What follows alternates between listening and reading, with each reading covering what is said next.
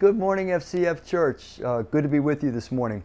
Continuing in our series called Acing the Tests, and I know the notion of tests sometimes tenses any of us up as we have memories from our past.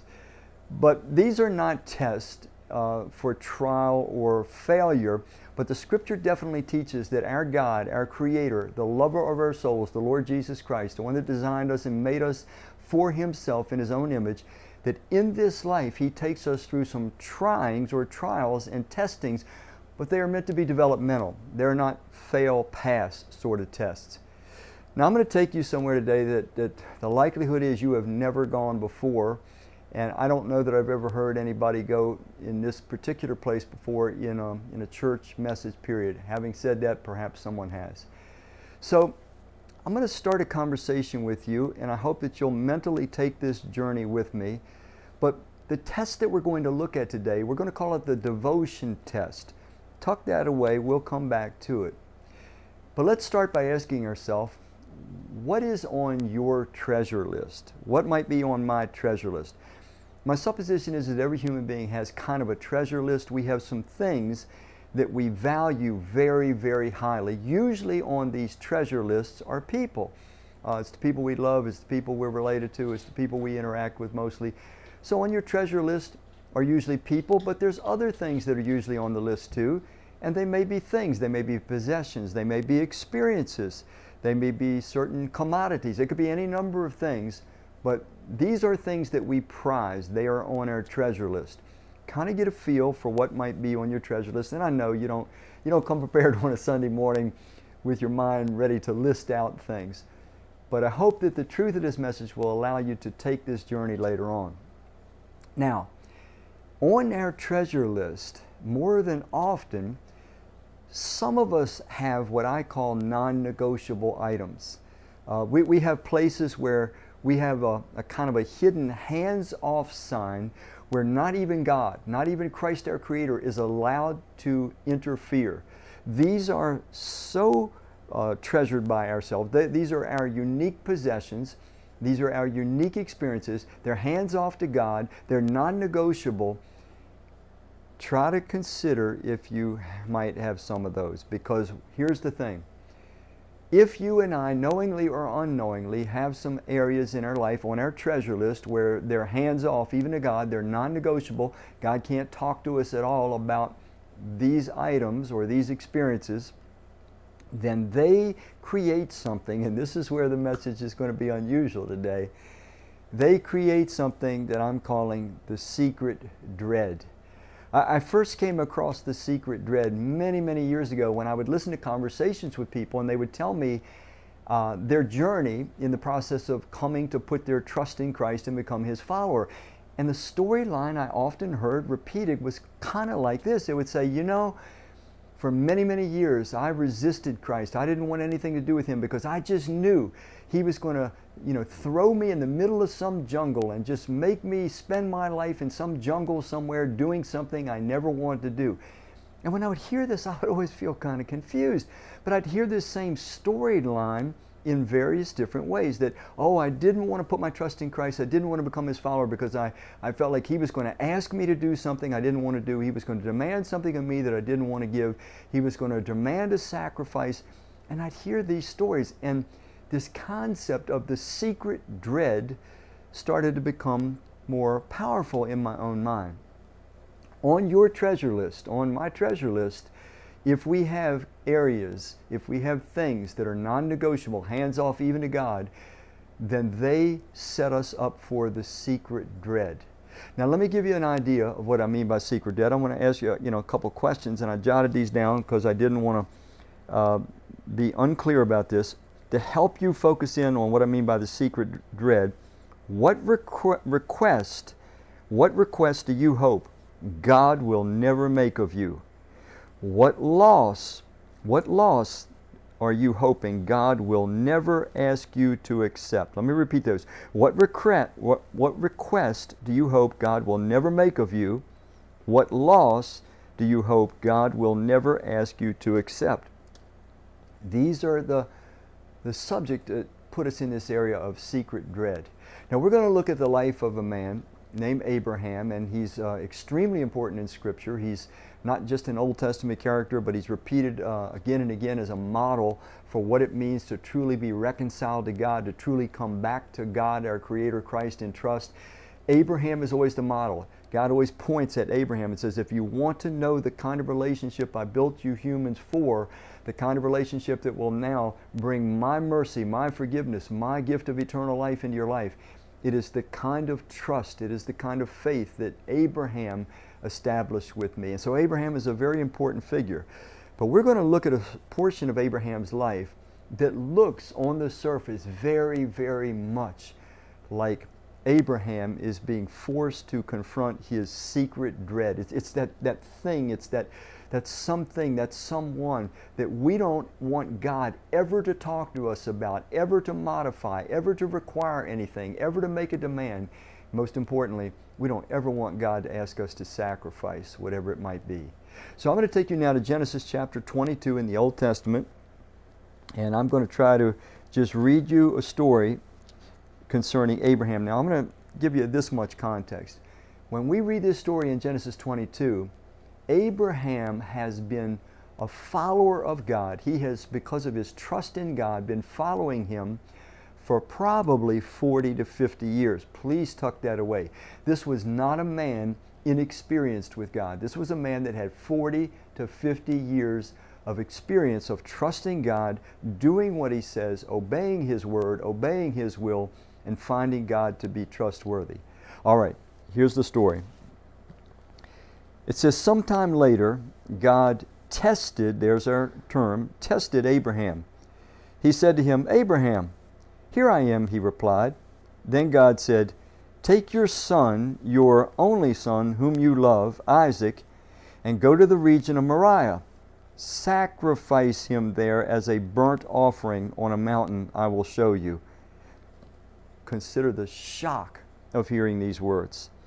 Verse 3, early the next morning, Abraham got up and he loaded his donkey. He took with him 2 of his servants and his son Isaac. When he had cut enough wood for the burnt offerings, he set out, for the burnt offering, he set out for the place God had told him about.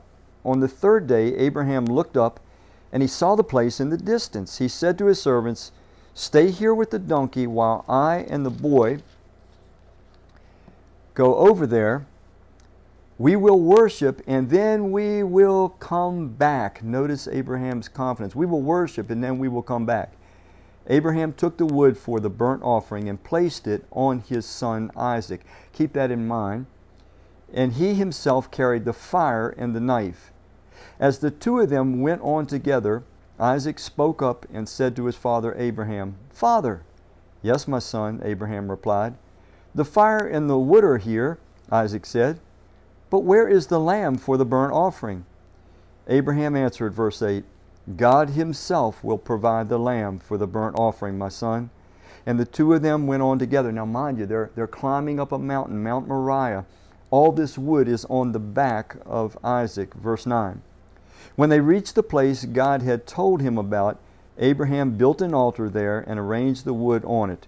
He bound his son Isaac and laid him on the altar on top of the wood. Then he reached out his hand and he took the knife to slay his son. But the angel of the Lord called out to him from heaven, Abraham, Abraham. Here I am, he replied. Do not lay a hand on the boy, he said. Do not do anything to him. Now I know that you fear, the term means revere. I know that you revere God, because you have not withheld from me your son, your only son. Abraham looked up, and there in a thicket he saw a ram caught by its horns. He went over and he took the ram, and he sacrificed it as a burnt offering instead of his son. So Abraham called the place, the Lord will provide. And to this day it is said, on the mountain of the Lord it will be provided. So there's the story, and it's a shocking story, and I'm going to show you just how shocking it is. And I'm going to suggest to you that this looks like a story of a human being that was taken by God so that he would face his secret dread. That's what it looks like, at least on the surface. You say, Randy, why would this be his secret dread? Well, obviously for anyone to be asked by God to sacrifice their child, but in this case it was his son, his only son. And let me give you some background. When God first meets Abraham in Genesis chapter 12, he is living in Ur of the Chaldees. It is a Sumerian city. It's very sophisticated, but it's a pagan city. There were false gods and goddesses there. God calls out Abraham at age 75. And he says, I want you to come and follow me. I want you to leave Ur. I want you to leave your family. I want you to go to a place, to a land that I'm going to take you. You don't even know where it is.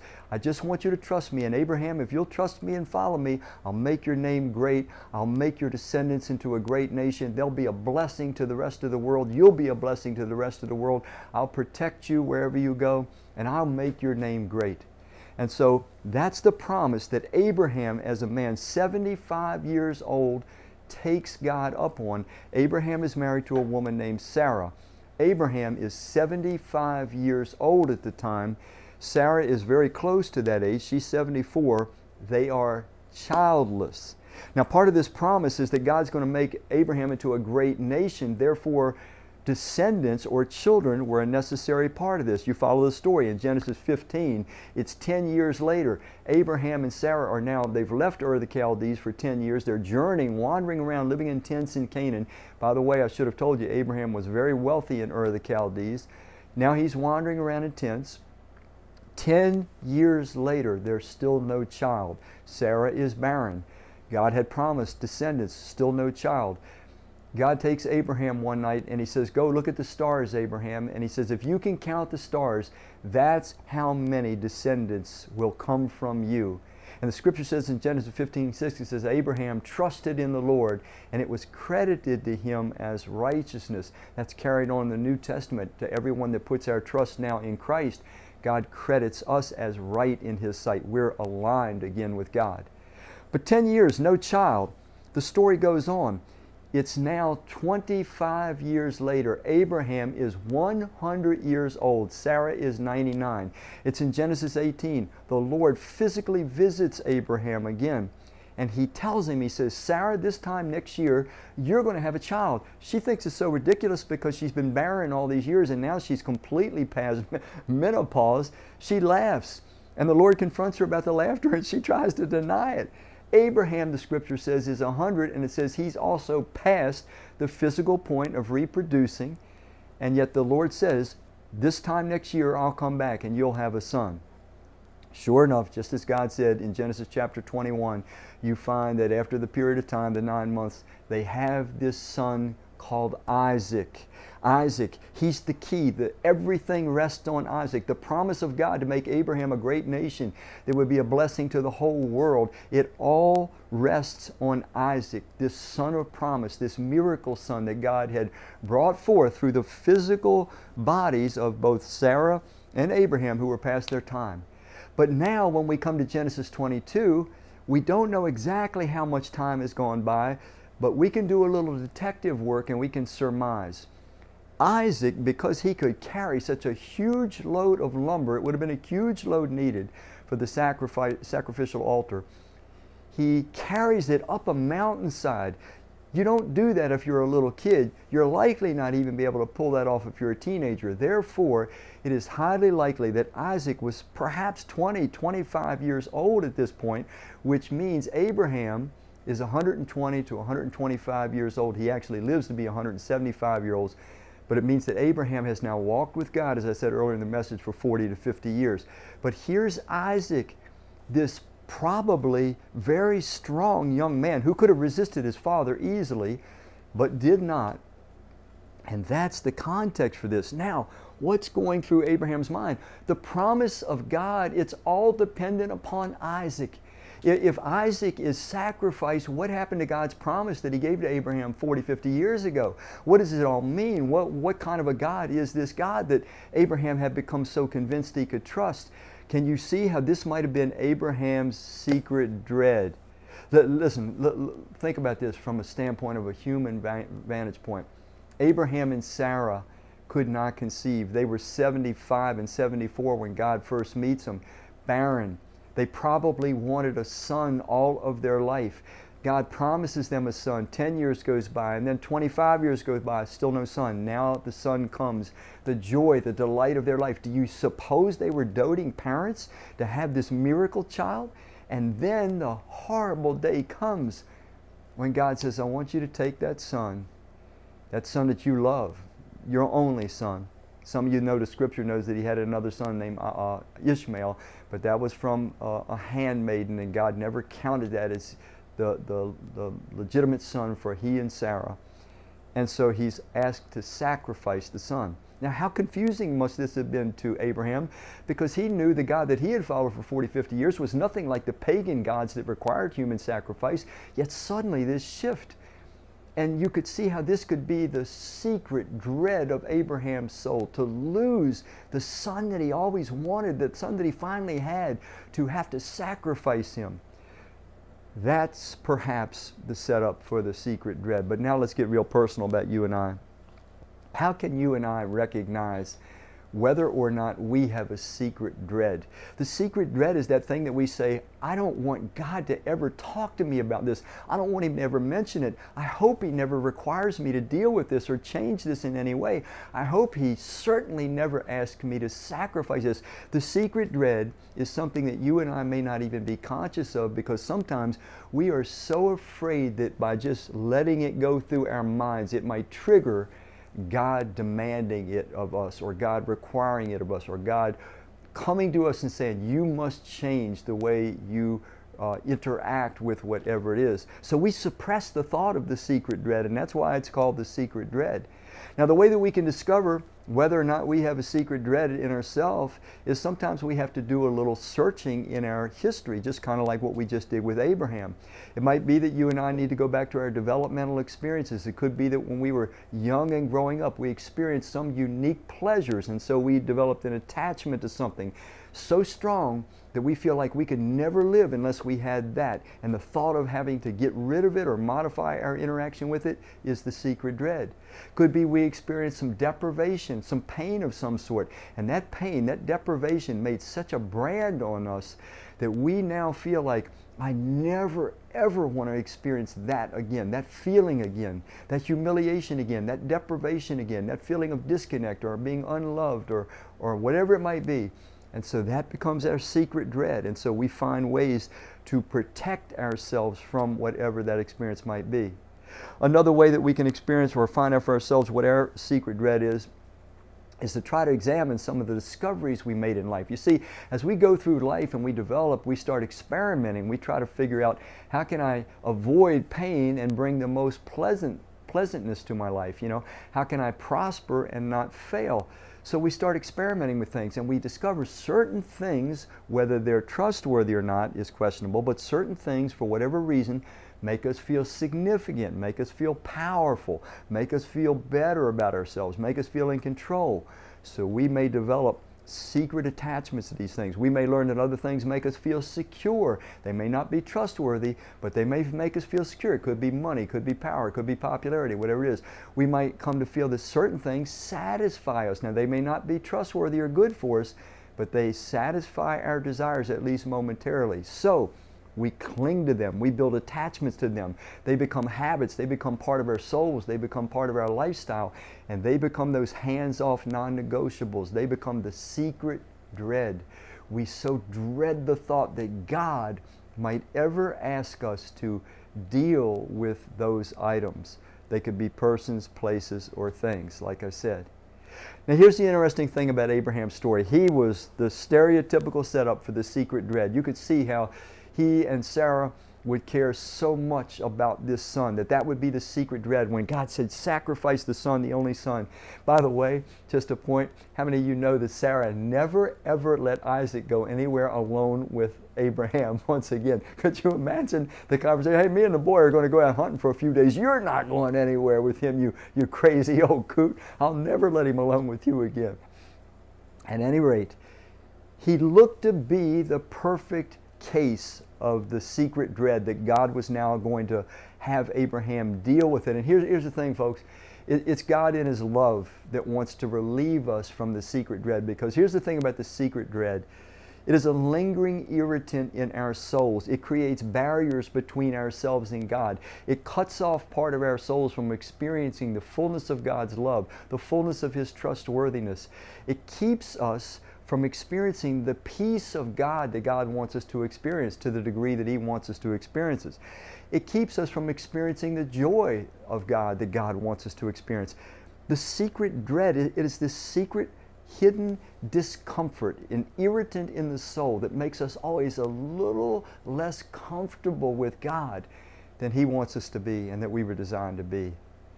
Now, Abraham looked like the stereotypical model of the secret dread, but here's the wild truth.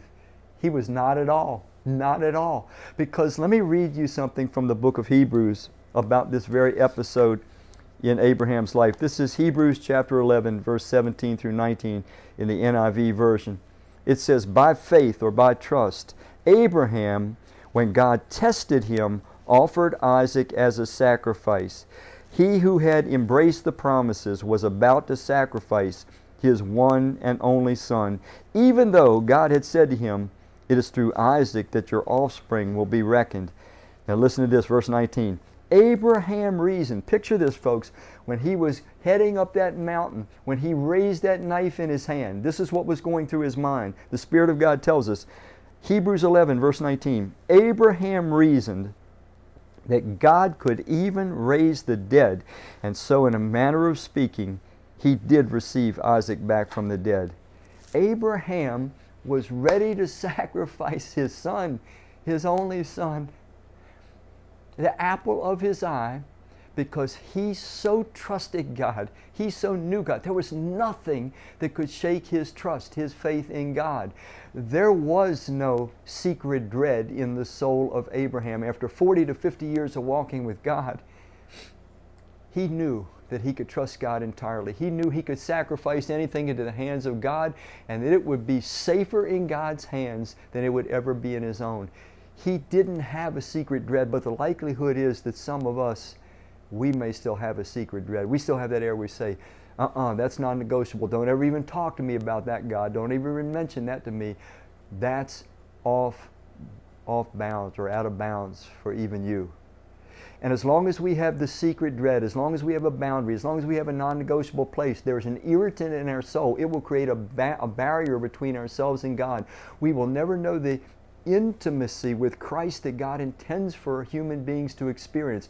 We will always have a little bit of a decrease in the amount of peace of God, the peace of God and joy of God that we can experience. And so God wants to, He must, for His own love's sake, try to remove from you and I the secret dread. And that's what I want to turn to next, is removal of the secret dread in our souls. Because there are certain steps, folks, that I have to be willing to take, and you have to be willing to take, if the secret dread would ever be removed from our lives, that irritant in our soul, that barrier between ourselves and God, that last little bit that keeps us from experiencing the fullness of Christ, the intimacy with Him that we probably even want but can't quite ever get to, that desire of that fullness of His peace and His joy. The first problem is this: it's owning it. It's owning something. If Abraham owned Isaac, he would never be able to offer Isaac. As long as I own something, I'm not going to experience the fullness of God in my life. I've got to be willing to offer something. Until I offer it, I own it. And when I own it, I'm not going to have the relief from the secret dread that God wants me to have. Let me read you a verse from Romans chapter 12, verse 1. This is the GNT version, Good News Translation. It says, "So then, my friends, because of God's great mercy to us, I appeal to you, offer yourselves as a living sacrifice to God, dedicated to His service and pleasing to Him. This is the true worship that you should offer." As long as I own it, it sort of owns me and becomes the secret dread. I've got to offer it back to God. What is on that treasure list of yours, on that treasure list of mine? What is on that hands-off list of yours, that hands-off list of mine? What's on that non-negotiable, even to you, God? You don't even talk to me about this area or this person or this place or this thing. What's on that list that I am unwilling to offer to God? Until I offer it to God, until I relinquish my ownership of it, it's going to stay the secret dread in my soul. It's going to continue to be the irritant. It's going to continue to be the barrier, the final barrier perhaps, between the intimacy with Christ that my soul actually longs for and the fullness of His life in me that I want to experience. I've got to be willing to relinquish ownership. The next thing I've got to be willing to do is I've got to become one that oversees something instead of owns something. Let me read you a verse from 1 Chronicles. This is David talking toward the end of his life. He's talking about a great offering that he was bringing for the creation of the temple of God. He says in 1 Chronicles 29:14, "Yet my people and I cannot really give you anything." The you is the Lord there. He says, God, me and my people, we can't really give you anything. Why is that, David? Because everything is a gift from you, and we have only given back what is yours already. You see, the truth of the matter is, the Scripture says the earth is the Lord's and the fullness thereof. The cattle on 1,000 hills belong to Him. All souls, says God in Ezekiel 18, all souls are mine. Everything belongs to God already. As long as I cling to something, insist on my ownership of it, it could become the secret dread. But when I relinquish my ownership of it and I become an overseer of it instead of an owner, if I'm willing to shift from being owner to overseer, then God can help remove the secret dread from my soul, and the floodgates of God's blessing and grace and intimacy with Christ, they open up wide. Let me read you what God's intention is for us in 1 Corinthians chapter 4, verse 2, the New Living Translation. It says, "Now a person who is put in charge as a manager," the word there, manager, trustee, steward. Now a person who is put in charge as a manager must be faithful. You see, folks, in this life, we are not meant to function as owners. We are not owners of our families. We are not owners of our friends. We are not owners of the next breath of our life or the next heartbeat. We are not owners of our houses or our money or anything. What we are meant to be is managers. God owns it all in this life. Now, He promises us that in the age to come, in the new dimension, the new heaven and the new earth, we will finally be given things that are truly our own. But in this life, we are to learn to be managers of what belongs to God. And I can't manage what belongs to God unless I acknowledge His ownership. Ownership even over that non-negotiable. What is it to you? What is it? Is it maybe a person? And you say, God, don't ever even talk to me about that person. Don't ever ask me to accept a certain set of circumstances when it comes to that person. Don't even talk to me about that thing or that experience or that practice. I've got to have this. I must have this. I can't live with that. In fact, these are some good questions to ask ourselves as we try to surface what our secret dread might be. What is it that we've always had to have? If we go back in our history, have we always had to have a certain thing, a certain set of relationships, a certain financial base? What is it I've always had to have? What is it that I just can't live without? What is it that I say today, I just can't live? My life wouldn't be worth living if I didn't have that. That's the area of our secret dread. And God will more than likely sooner or later ask us to sacrifice it. Now, Abraham had long ago passed this. When God came to him, he had already had an entire trust in God. And giving Isaac, who God had given to him, Abraham knew that God would only do good, that God was completely trustworthy, that anything we put into the hands of God, it's the safest place for our treasure. In fact, I want to read you something that I wrote down. Our treasures are safest when we trust them into the hands of the Lord. Let me read it again. Our treasures are safest when we trust them into the hands of the Lord. And that means people in our life. That means experiences in our life. That means everything in our life. It's never safer. Our treasure, whatever it is, persons, places, or things, they're never better off than when we sacrifice them to the Lord. One of the things that God was trying to establish here, in fact, this trial, it was not primarily for Abraham. God knew Abraham's heart was already wide open to God, that God had completely won Abraham's trust. This experience, this trial in Abraham's life was for me. It was for you. It was for every generation since. It was to prove that God is totally trustworthy, even with that which we cherish the most. That He is not like the pagan gods that have no sensitivity to what matters to us. That He would ever just meaninglessly destroy something or someone for His own ego needs. He's not that kind of being. This displayed it not for Abraham. Abraham already trusted God, but displayed it for us. Now here's the thing that I know is so common. I know that it is so common for we as human beings to have those places still in our life where we have the secret dread, where it's hands off for God, where we dread the thought that God will ever come to us and require us to deal with something, require us to sacrifice something, require us to make a change about a certain something or someone. I also know that resistant though we try, many times the Spirit of God has probably given us that push that we need to deal with it, we need to change it, we need to maybe sacrifice it altogether. Will you do what Abraham did today? Will you take that special treasure that you have never wanted to have to even consider a set of changed circumstance with, and will you put it into the hands where it belongs ultimately anyway, the hands of the one that is the real owner? It's never going to be safer. You're never going to be better off. It's never going to be better off than it will be that when we let God handle it the way He wants it to be handled. The secret dread can instantly be taken away from your soul, my soul, when we simply relinquish what already belongs to God and find the truth, the wonderful truth that He is completely trustworthy, even with that which we love the most, even with that which we feel we need the most, even with that which we feel is become a very part of our own soul. We can trust God with that. He loves us more than we could ever love ourselves. He knows what's best for us. He wants what's best for us. He's the one that'll never leave us and never forsake us. And anything that we give up in this life, He knows it's just for the ultimate good that we have a hard time seeing the big picture of. I want to close with a couple thoughts. We do something in our church, and a lot of churches do it. We call them child dedications. And a child dedication is kind of like this. Parents come and they bring their babies or they bring their young children and they stand on stage, and what they're doing is they're making a promise to God that they're going to raise that child in a way that the child is exposed to the truth about God and the truth about life, in hopes that the child will come to early put their trust in Christ and become His follower. But they're also pledging more.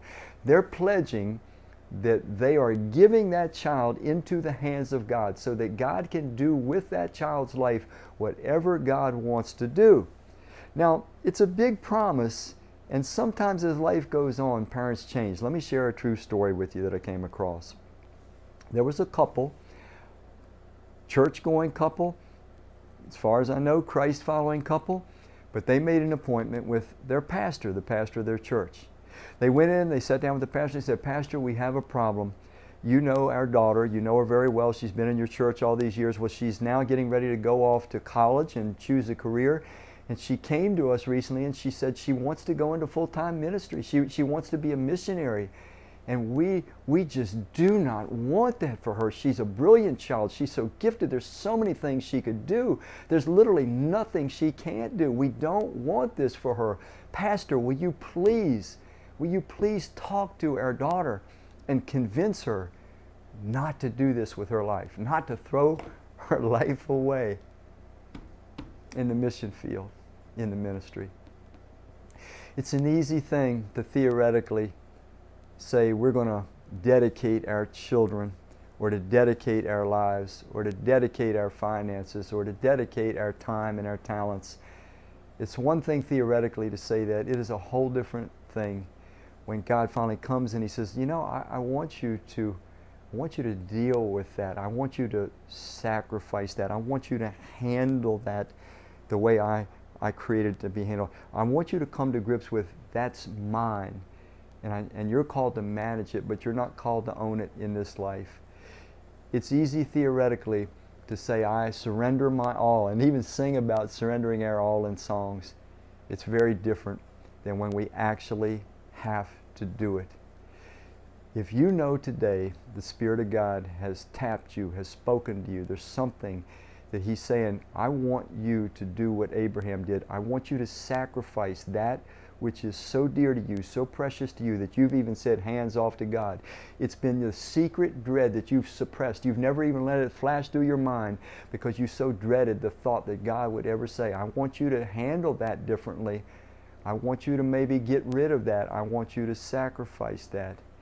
And today, God wants to relieve you, to take off your hands that secret dread that is a barrier between you and Christ. It has kept you from having the most intimate relationship with Him that you probably wanted and never understood why you still felt this area of discomfort. It's that thing that's deprived you of experiencing the fullness of His peace and His joy. And this day, He's asking, will you let go of the secret dread? And will you enter into the fullness of life that can only be had when there is not one single pocket of distrust left in your soul with God? That God can require anything of you, any time of you, and you will know that God is too wise. Listen to this as I close that God is always too wise to make a mistake, and He is too good to do evil.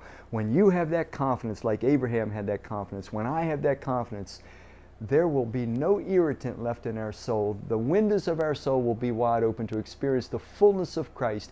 And when we experience the fullness of Christ, others who interact with us will experience that undiluted fullness as well. And that, my friends, that is life in abundance. That is life at its fullness. Will you pray with me in closing? Father, you know how scared we can be, even of you. Please forgive us that looming suspicion that Satan planted in our hearts in the Garden of Eden so long ago, that looming suspicion that we can't trust you entirely, that somehow you're not completely unselfishly devoted to us. May the Spirit of God remove every vestige of that from our hearts today, and may we become those that live our lives as living sacrifices, not owners of anything, but managers of all that is yours. And may it bring honor to you, may it bring blessing to others, and we know it'll bring the highest blessing to ourselves. Thank you, Father, for revealing your trustworthiness supremely and forever and completely in the sacrifice of the Lord Jesus Christ. He's the true sacrifice. He's the Son that was sacrificed to show the goodness of your heart to us forever and ever and ever. May that seal it in our hearts this day, I ask in His blessed, beautiful name. Amen.